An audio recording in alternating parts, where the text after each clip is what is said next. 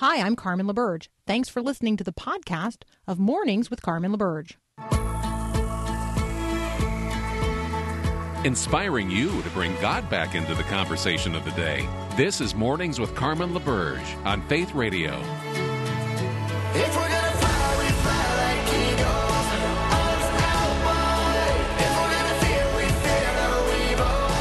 We will rise. By your power we will go. By your spirit we are bold. If we're gonna stand, we stand as giants. If we're gonna walk, we walk as lions. Good morning on this Friday. Paul Perot informs me that today is National Cheese Day. Mm-hmm. So, I don't know. It's not hats off to our friends in Wisconsin. It's hats on. It's right? just cheese. Yeah, that's true. Cheese hats. Very good. Oh, you're clever. You're clever. That's very good. Yeah, I got it, man. Hats on today in Wisconsin. National Cheese Day. I do like a good fondue. Some crunchy bread dipped in some good cheese fondue. I don't know that. Now, for those of you making me hungry again. I know. For those of you who know, it's also National Donut Day. You tell me there's a story behind that we should know. Yes, it has to do with the Salvation Army back in World War II. They would, when troops were back or in a place where they could get a little rest and relaxation, the Salvation Army, some of the women working at that would have coffee and this cake donut that became quite popular. So that's kind of the story behind it, roughly. Yeah. I like a good cake donut. Now is the time I should announce that for the next couple of weeks, I will not be on air because I will be at a fitness camp where there will be no cheese fondue and no donuts. I know. Well, there you go. So there you go, everybody. That's how you can be praying for me. Today is also National Audacity to Hope Day. Now, I got to say that for the Christian, every day is Audacity to Hope Day. But today it's an official day, so there you go. So here is my verse for the day, and I am praying it over you as you listen. I would ask that you pray it over me as well. It is Romans 15, verse 13. May the God of hope fill you with all joy and peace in believing, so that by the power of the Holy Spirit you may abound in hope. Romans 15:13. May the God of hope fill you with all joy and peace in believing, so that by the power of the Holy Spirit you may abound in hope. I find myself wondering what might happen. What might happen if we prayed this today, this sort of one-verse benediction in Romans 15:13. What might happen today if we prayed this for one another? What might happen if we prayed this for other Christians today?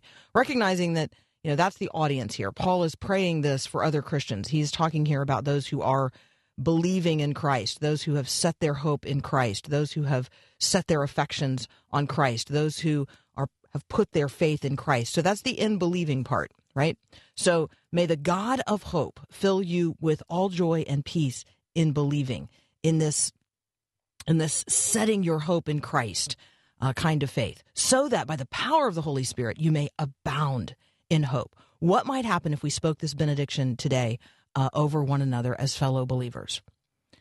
We can be confident. It's the Word of God. It's the very Word of God. So we can be confident that it's aligned with God's desire. It's aligned with God's will. It's going to go forth to accomplish that for which He purposes it. It's the Word of God. So we can be confident it's going to cut through any layers of hostility. It's going to bring down any dividing walls that we might find between us. What might happen today if we started speaking this one sentence, this one verse over one another? May the God of hope fill you with all joy and peace in believing, so that by the power of the Holy Spirit you may abound in hope. And I am going to encourage us then to extend it as a prayer, inviting God to lead people to belief, that they too might be filled with all joy and peace as they come to believe in Jesus. So for the Christian, let's pray it as Paul prays it. And for the non-Christian, maybe we pray it this way. Oh God of hope, fill this one with joy and peace as they come to believe in Jesus, so that by the power of the Holy Spirit, they too may abound in hope. There are prayers for those who hope in Christ, and there are prayers for those who do not yet hope in Christ. who are on this day of audacity to hope, yet hopeless. So let's be the people of hope today. Let's be people who pray hope into the lives of one another, and let's be people who certainly pray the hope of Christ into and over the lives of others. Matt Hawkins is up next. We're going to talk about some of the headlines of the day. We'll be right back.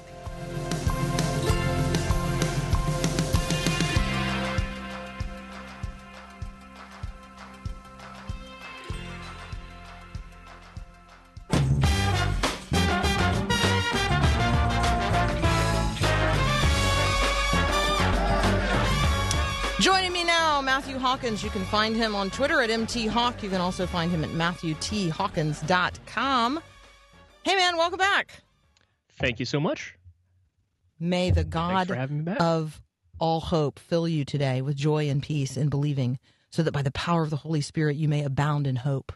I'm going to pray it over everybody today. That was good. I love really, that. That's really encouraging. We have a listener who says that if you read it in the NIV, it says, may overflow with hope, and says, I love that imagery. Like, right? Wow. If hope doesn't just abound, it overflows. Like, that's just awesome. Yeah. Okay. You and I have read a story out of Australia. Tell people what's going on there in relationship to, I think, what the government kind of was just trying to... Austria. Oh, Austria. Sorry. I did write Australia in my notes.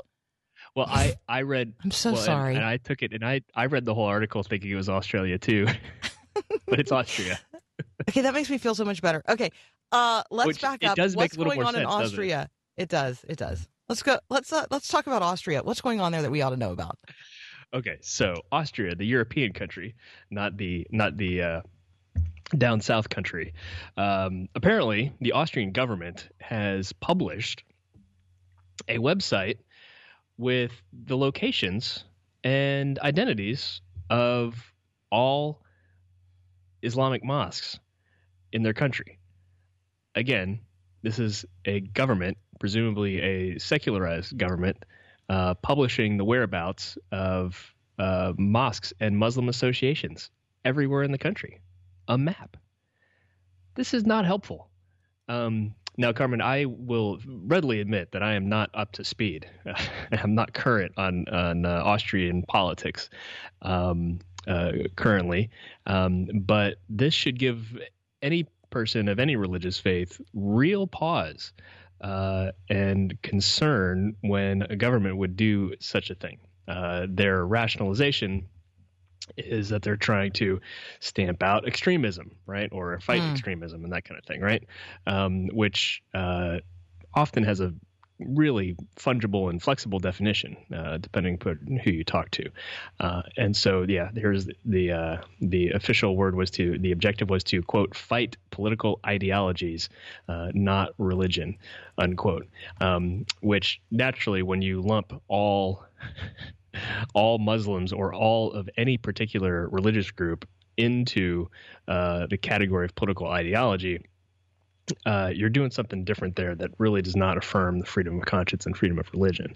I think, for this to happen in a European country, given Europe's history on civil rights, particularly on anti-Semitism, and not the least of which was the Holocaust, this is troubling, and I'm cautious to throw too much criticism at Austrians, but clearly this government is right now misled, and I wish I was more up to speed on the status of Austrian politics. But imagine the federal government, the U.S., publishing a map of all churches and all Christian organizations in the United States. That would be unthinkable here.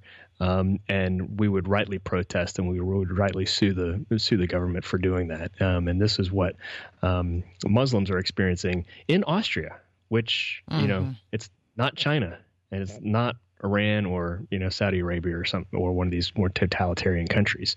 So I'll be interested in see where this leads. I'm interested to get some feedback on this kind of situation from my Muslim friends, but This is clearly disturbing, regardless, because again, keep in mind, a government who can do this to one particular religion, it can do it to any particular religion, right? And so this is a really problematic development that we're seeing from Austria. So the Austrian government is known for, I mean, historically, I mean, so if we go back to the Reformation, you know, they're historically known for picking and choosing. And so they picked Roman Catholicism over any form of Protestantism. They currently now only recognize 13 churches in the country. I mean, 13 varieties of church, and 4 of those are Greek, which is just interesting. So they recognize a number of different Orthodox expressions of the church. They recognize Roman Catholicism, and then they just recognize Protestantism generally. They don't break that down at all, which is kind of interesting. Then they do recognize Hinduism and Buddhism, and then they recognize Islam. I'd be willing to bet somewhere they have maps of all of them. The issue is they're publishing this map for a particular reason. It's one thing to say, hey, we want to publish a map so that Muslims visiting our country have easy access to finding these places of worship. That's not their motivation. And so it does get to the question of what's the reason the government is doing something. They're not doing it in this case as an act of service to Muslim visitors or Muslim immigrants, that they would find ease of access to existing mosques across the country. They are doing this to highlight the concern that the government has about radical Islam. Now, that's a legitimate governmental concern. The question is, when the government takes something that's of concern to the government and publishes it on a website, are you not at some level inviting people whose concern is non-governmental to maybe take action against those who would worship in those spaces and places? And so, I think that when we talk about, we're having this conversation this morning, if you're listening, Matt Hawkins and I are having this conversation as a religious liberty concern. We're having this concern because people of every religious expression, like, we have to be people who advocate for the freedom of every person to, in every place at every time, to express their personal religious convictions. And so that's why we are concerned about Muslims in Austria, if you're wondering. There you go. All right, back here at home, we have concerns as well. Those concerns also often extend as evangelical Christians to life issues. And so we're going to talk about what is going on with something called the Hyde Amendment. That's up next here on Mornings with Carmen.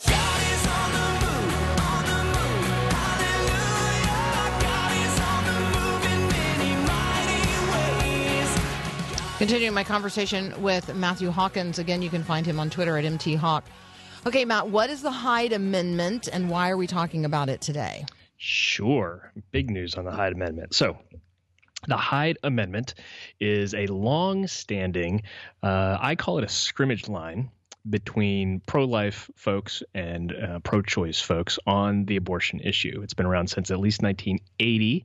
It's basically a compromise. It says, in the context of legalized elective abortions, we're not going to force taxpayers who are pro-life to fund abortions and related practices and drugs with federal tax dollars. We're not going to do that. And this has been a longstanding compromise since the 80s, and one that President Biden, while a senator and congressman for many, many, many, many years, decades even, I think he's been in public office probably longer than the Hyde Amendment. He supported for a long time and only changed his view and has now opposed to the Hyde Amendment when he was trying to get the Democratic nomination for president. So that was the moment of pivot for him. Now, why is Hyde Amendment, if it's so historic, why is it in danger? Well, it's in danger because Hyde is, not to get too deep in the weeds legislatively speaking, but it's basically a rider that has to be appended to every federal budget item, and it has to be renewed basically every year. And so it's never been codified or made permanent by Congress. I'm of the mind that Republicans from 2017 to 2018 had an opportunity to codify Hyde, but that did not happen. And so what you have here is a political football that basically becomes at risk every time there's a new presidential administration or a new shift of Congress, actually. And so Biden has now proposed his federal budget. Now, here's where we take a beat. Presidential budget proposals are often symbolic. They rarely get signed into law as presented by a president. And so Congress is now doing the work of negotiating what they think they can get past the House and the Senate. Okay, so that's a little different ballgame.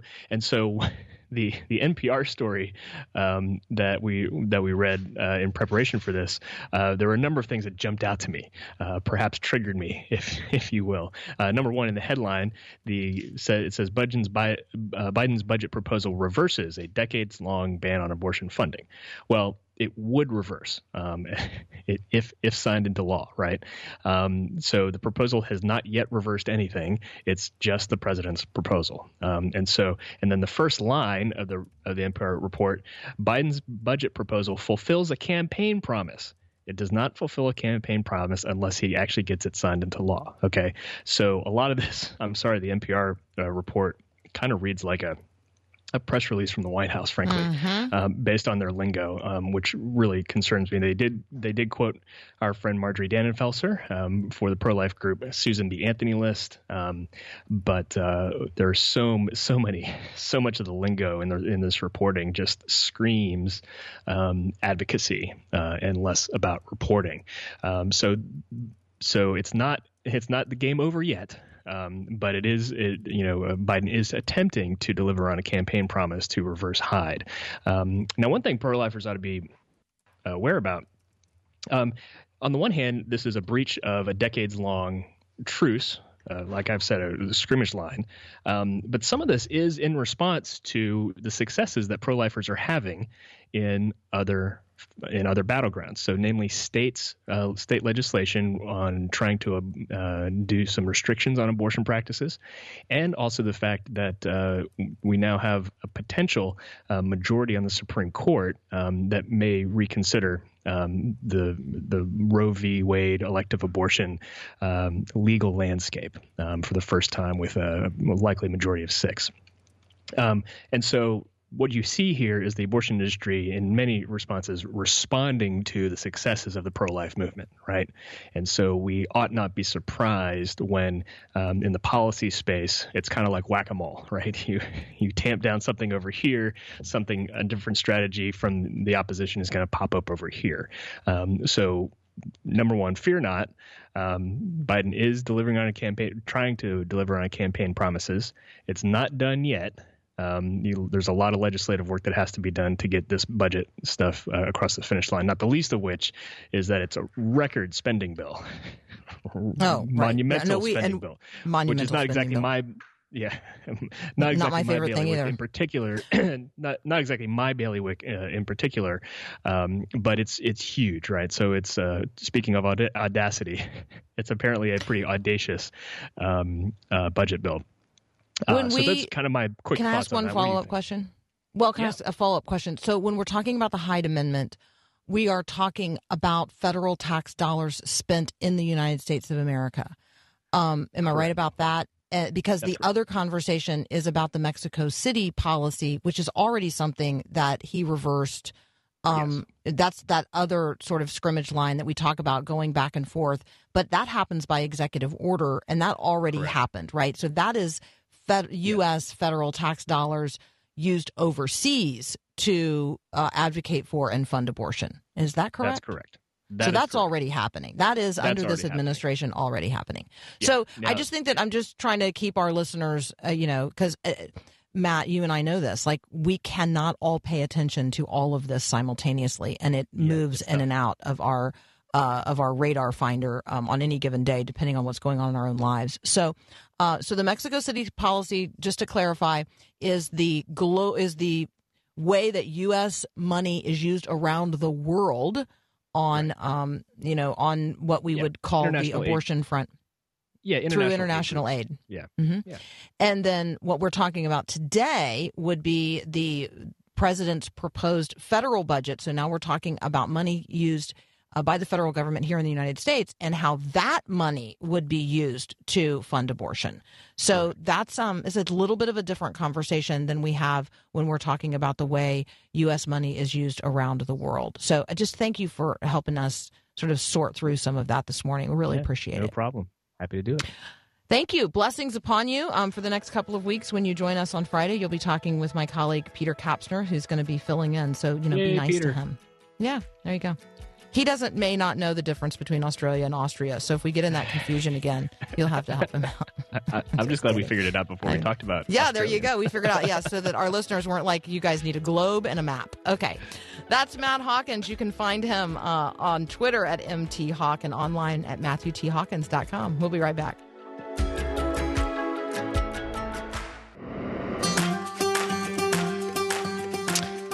Okay, let's just revisit the hope encouragement again here before we get into our conversation with Dan DeWitt about some other headlines on this Friday. We're going to, of course, be reading through the Weekend Worldview Reader, which you can find at theolatte.com.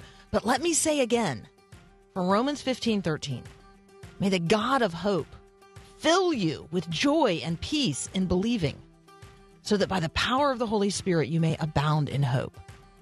I'm going to keep doing it, man. I've got audacity to hope in Christ, and I want other people to experience the audacious love of God in Jesus Christ today. Don't you? Don't you? Let's be speaking this benediction over one another. We'll be right back.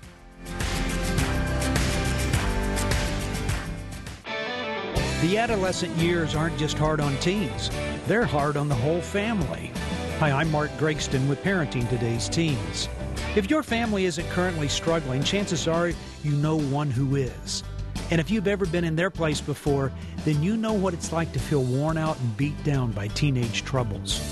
So if you know a hurting family down the street or at your church, invite them over for dinner or grab coffee together. Family struggles are rough, and they're even rougher when it feels like you're facing them alone. Your simple, friendly gesture, your listening ear, could be a lifeline to someone who feels like they're sinking. Take a risk. Make that call. Reach out to someone who needs you. Want more help from Mark Gregston? Find books and other resources online at parentingtodaysteens.org or search for Parenting Today's Teens in your favorite app store.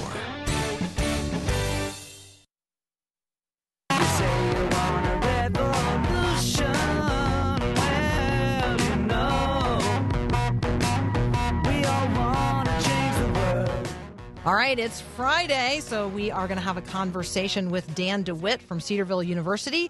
His website is theolatte.com, and we're going to talk about the Weekend Worldview Reader. Dan, welcome back. Thanks, Carmen. Good to be with you. So I like this piece that you have posted right now about transformers or translators. So what is a transformer, or who is a transformer, and who is a translator? Well, just to be clear, we're not talking about the little, talking vehicles that come together. And is that Transformers or is that Voltron?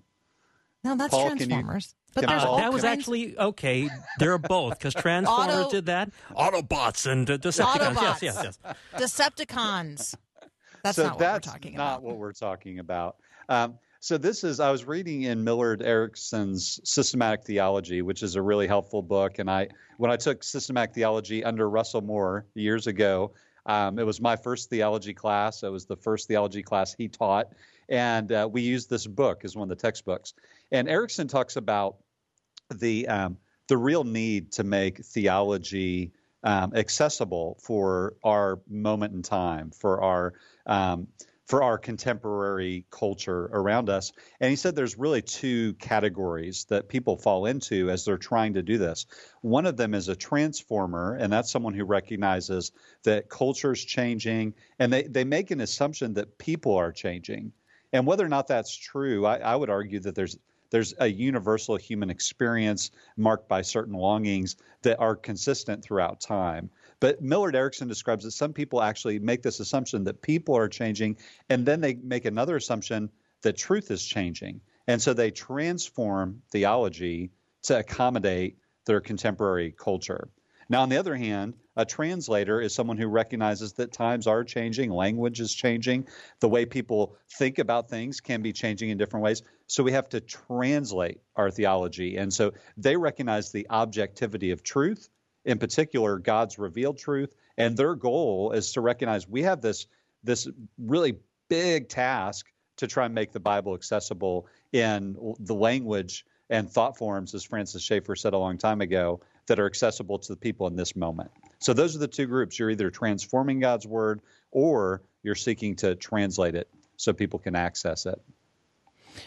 When I think about the word transform in relationship to the scriptures, I'm thinking, of course, about my mind being transformed by the scriptures. And so there is a transformation that takes place. And I think that what is being rightly pointed out here is if I'm allowing myself to be transformed, that is patently different than me transforming what Scripture says to conform to the culture of my day, right? There's actually a reversal of Romans 12:2 going on here. That's a really good point, because this really comes down to, where does authority lie? Does the authority lie in the text to change me, or does the authority lie with me to change the text? And I always think of what Paul says in his letters to the church in Corinth, that we are not, our goal was just to speak the truth plainly, not to edit, to manipulate God's word, but just through a simple statement of the truth. And that's the kind of attitude we need to bring to Scripture. But on the other hand, I would recognize we all can relate to this impulse of wanting to edit the Bible to better fit the way we want to live in the world. So we get that. It's not that we're just saying, everyone who feels this way is bad. We all can sense that in different areas of our lives, but we have to submit ourselves, Carmen, as you pointed out, to Scripture for it to renew our minds and to transform us. I just think that's almost like the critical conversation of the day, the question of where authority lies. And I think that when we talk about the self, I'm reminded of Carl Trueman's book on this topic. Like we are a people who are obsessed with the self. And so this is a really good reminder. All right. I also want to talk with you about a piece that you have posted just entitled Bible Verses. So let me just say that when I see Bible verses at theolatte.com, I, of course, imagine that I'm going to get a list of Bible verses. Well, that's not actually what I get. So what do I get when I click? You get country music. And since you live in the Nashville area, right, this is right, in your sweet spot, Carmen. I did this for you, actually. Do you like country music, so nice. First of all? Sometimes. Paul actually knows that I am not a music person. Like she is not. I just am not. I know. Well, but go ahead. Tell us why we're talking today about Bible verses and Blake Shelton. Yeah, so I write in the piece that I have in my presets. I have K-Love, I have NPR, I've got an oldie station, and I have a couple country music stations. And it's funny sometimes when either me or my kids assume that the program is Christian on K-Love, on a Christian station, when it indeed isn't. And this is one of those songs that it's the kind of song that my kids will say, "Dad, is this a Christian song?" And it's a reminder that sometimes what we think of in terms of sacred and secular, that the line between the two is really not that blurred, that, you have people in sacred spaces talking about what would be assumed to be secular, and people in secular places talking about things that are clearly sacred, that we can't avoid it, no matter whether you're on NPR or K-Love. But this is one of those songs. It's a country song. Blake Shelton talks about Bible verses, and he talks about having a King James Bible, and that he appreciates it, and that he is wanting to, ultimately he wants to pray, he wants to please God, but he recognizes that he falls short of that so many times.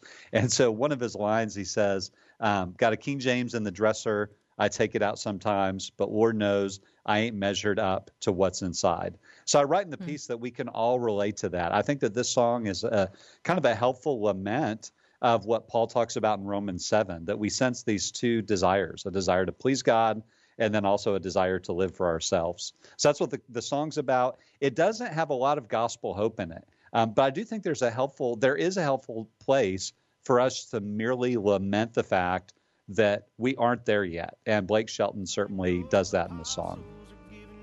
All right, let's take a very brief break. And when we come back, I'm going to ask Dan DeWitt to comment on a few headlines related to Pride Month. We're going to have a conversation about Pride and Pride Month. That's up next here on Mornings with Carmen.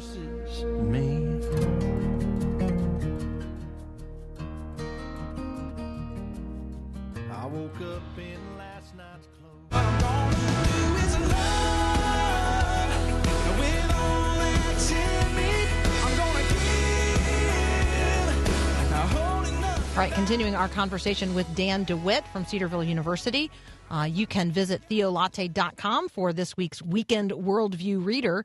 Dan, it is official again, apparently. The President of the United States has declared this to be Pride Month, LGBTQ Gay Pride Month. So there are a number of headlines related to this. Blues Clues now has a LGBTQ-themed sing-along video. Lego has an LGBTQ pride set.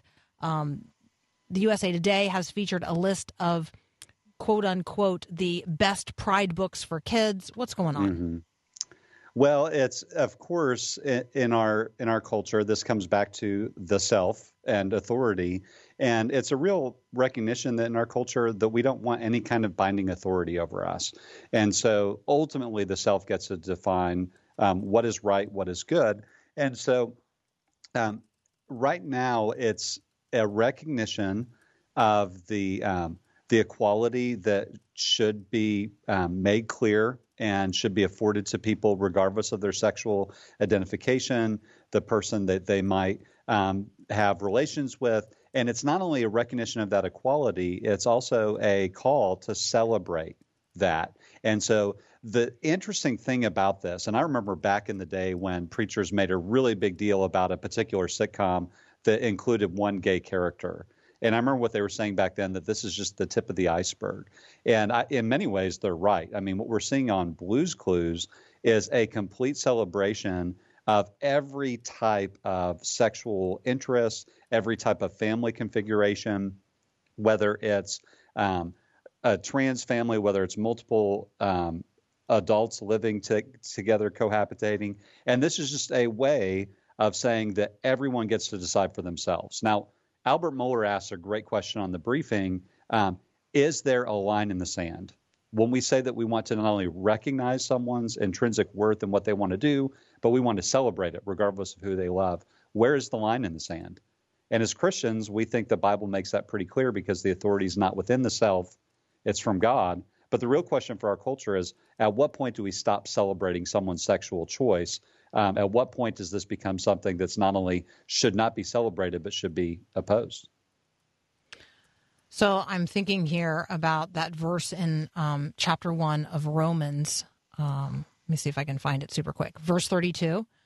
So though they know God's righteous decree and that those who practice such things, I mean, the language here is deserve to die, but they not only do them, but they give approval to those who practice them. So I think that when I think about the government and lots of social institutions and lots of companies raising a pride flag, having pride events, developing pride products, and not just amplifying the message of the sexual revolution, but almost demanding that everyone celebrate it.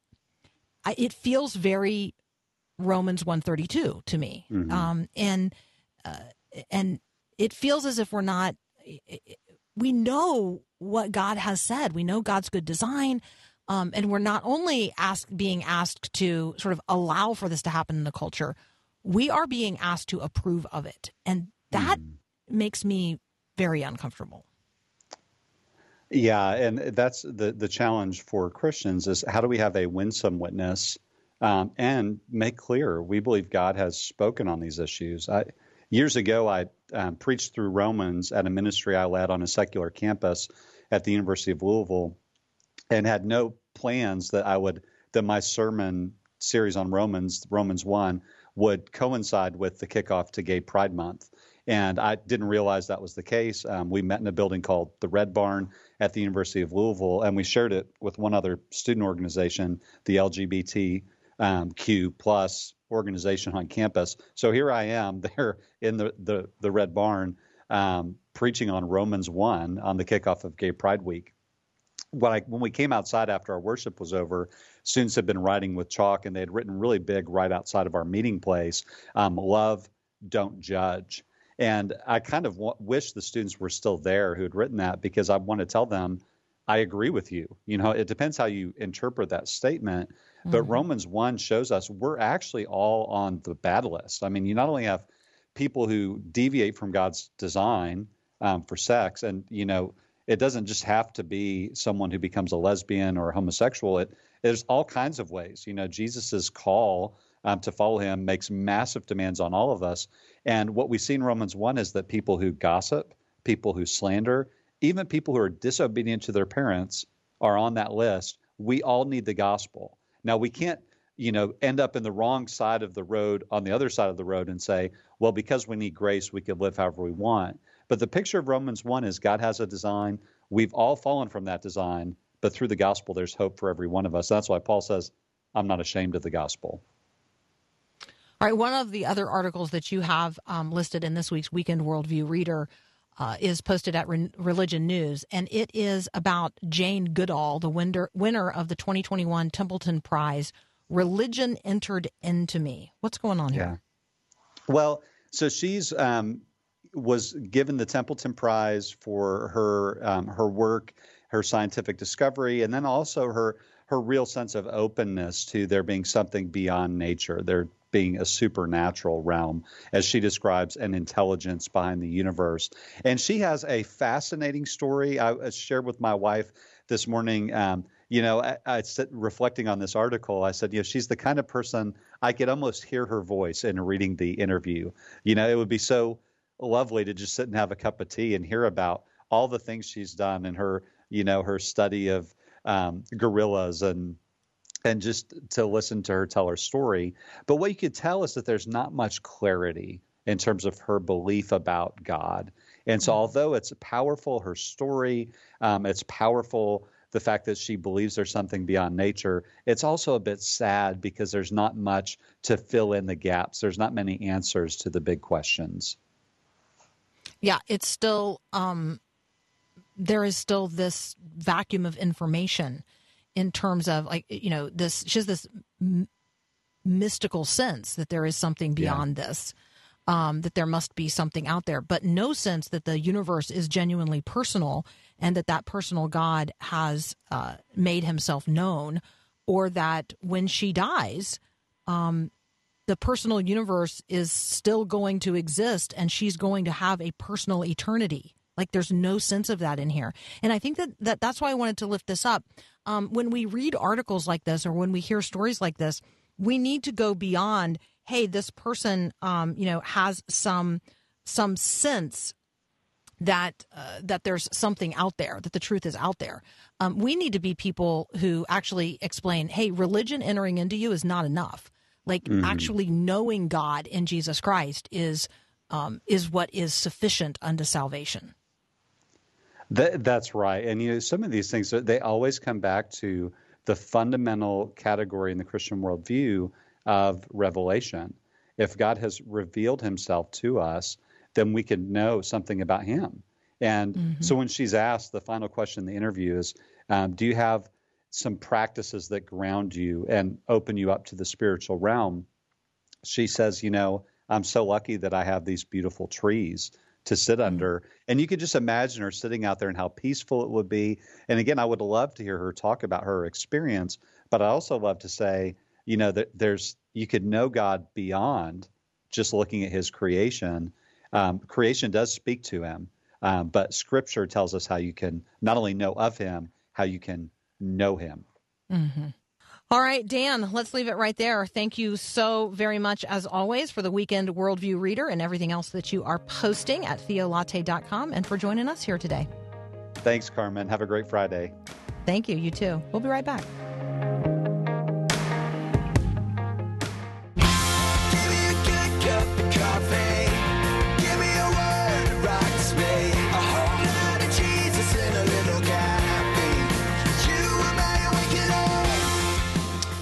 This is when we'll just take a couple of minutes to scroll through some headlines today. The Olympics are only 50 days away. That just seems notable just in terms of something to sort of have on our radar this summer. People who have been preparing themselves to participate in the Summer Olympics, let's just remember they missed an opportunity already. Simone Biles, let's just be praying for her. She's a sister in Christ. Obviously, there are other Christians who are preparing to represent their home countries. Simone's story is a precious one just in terms of being a child who was adopted into a Christian family and just how much of a testimony and witness her adoptive parents are in that conversation. So it gives us an opportunity to talk about the spirit of adoption and the reality that each and every one of us are adopted into God's family through Jesus Christ. And so we ought to have a really robust theology of adoption, not just for ourselves, but for others in the world who need families too. So just wanted to lift that up as something of note today. There are obviously lots of continuing conversations going on about COVID and vaccines and masks and on and on and on. Let's be gracious and gentle with one another.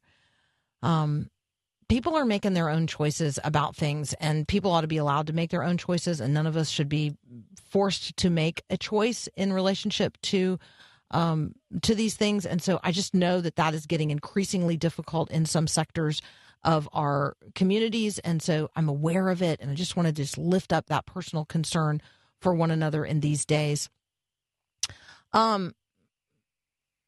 There's a really high-profile lawyer whose name's F. Lee Bailey. His name might sound familiar to you. Controversial attorney known for defending really famous clients. And he has died. And anytime there's someone sort of very high-profile who dies, it's just a good reminder, I think, that death is a reality that comes for all of us, each of us and all of us. We had a great conversation yesterday with Lydia Dugdale. She is a professor. She's a doctor. And she not only speaks about, but has written on the subject of death and dying well. And what does it look like for us to recover the art of dying in this generation? If you missed that conversation, let me invite you to go back and listen to the podcast from yesterday. You can find it at myfaithradio.com. You can find it on the Faith Radio app. For those of you who are looking for that book, The Lost Art of Dying is the book you're looking for. And let me just encourage you, read what else she's writing out there. She has stuff posted right now at the Gospel Coalition and elsewhere. She's just a really, I think, worthy voice to be listening to in the conversations of the day. We got another hour of Mornings with Carmen. Up next, we'll be right back.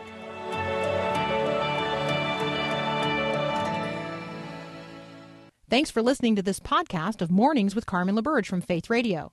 If you haven't, you can subscribe to automatically receive the podcast through iTunes or the Google Play Music app. That way, you never miss an episode. It's also available anytime at myfaithradio.com.